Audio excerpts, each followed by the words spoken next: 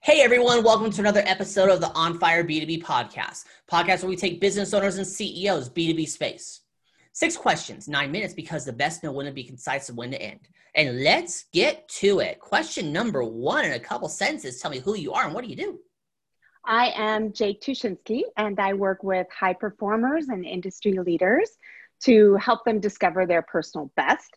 We focus on them leveling up, and certainly we focus on their communication and leadership skills.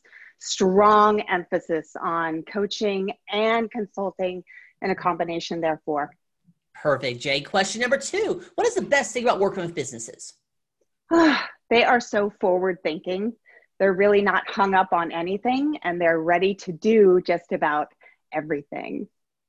Awesome. Question number 3. I'm hearing from other top executives and owners that using quotes and testimonials from clients really increase conversions and sales. What are your thoughts?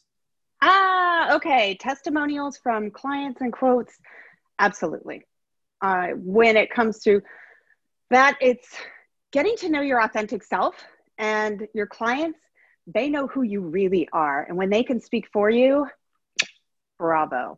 Absolutely. I 100% agree. Question number 4. What advice would you share with other companies working in the B2B industry? Go.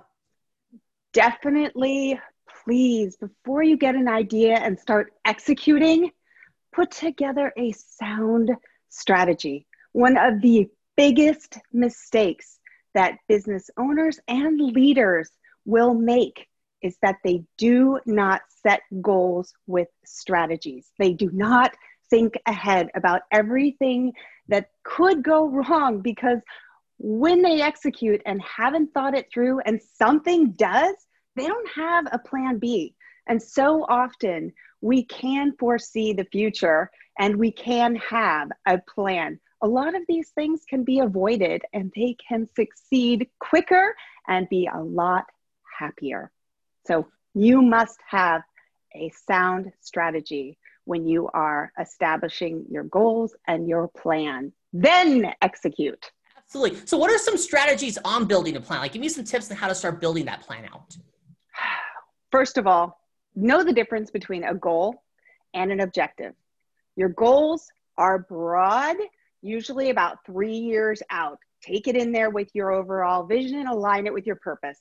Your objectives, those are short term. They are going to be specific. You are going to have timelines with those, but that's when you start putting together your strategies, your tactics. You're going to break it down into small bits. You want answers to everything before you ever get into the plan. So that how-to is right there in the strategies.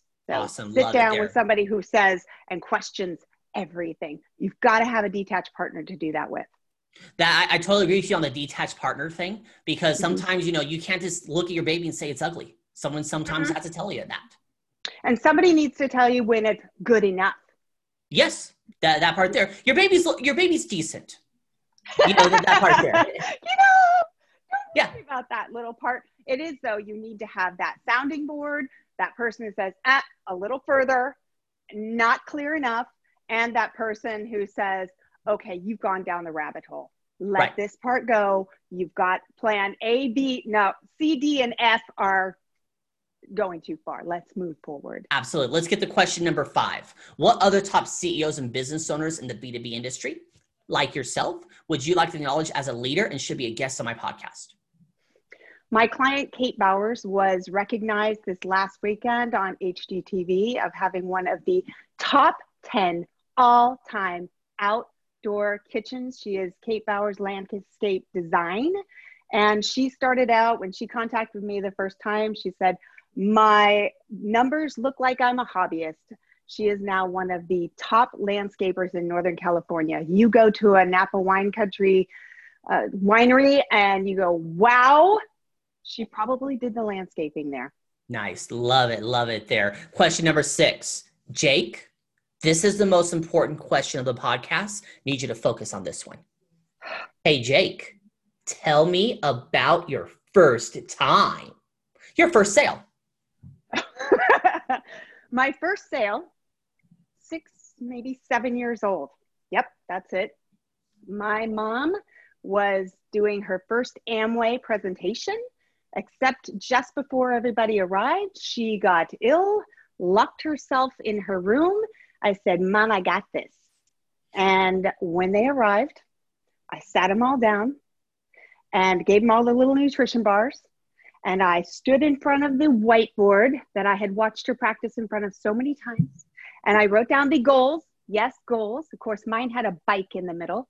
Mm-hmm. And I went on with that presentation. And at the end of the presentation, I had 2 new distributors and everybody bought something. They thought if a 6/7-year-old can do it, so can I. That is, I love that story there. That's it. This was only 20 years ago, right?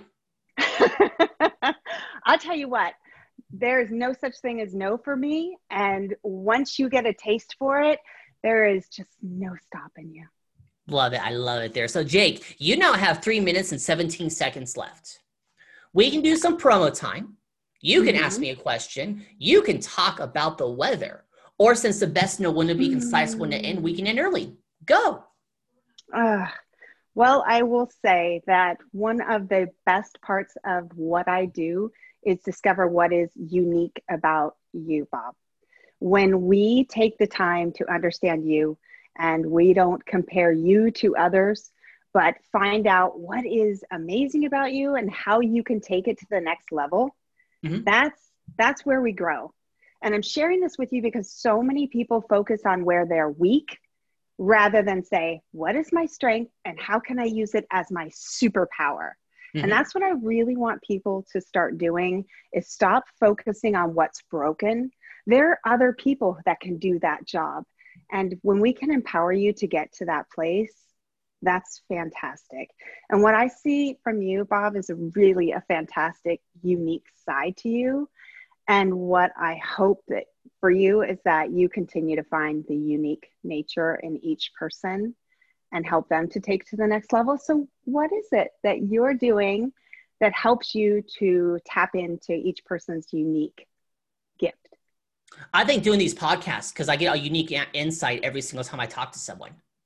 And it's interesting. You can get an idea of who the person is and how they answer the questions very easily. Yeah, definitely. So what are you getting from me right now? You're enjoying yourself right now and you know your stuff. And I say stuff instead of another S word because we're a PG-13 podcast. Very good. We're really not, but I'm just having fun.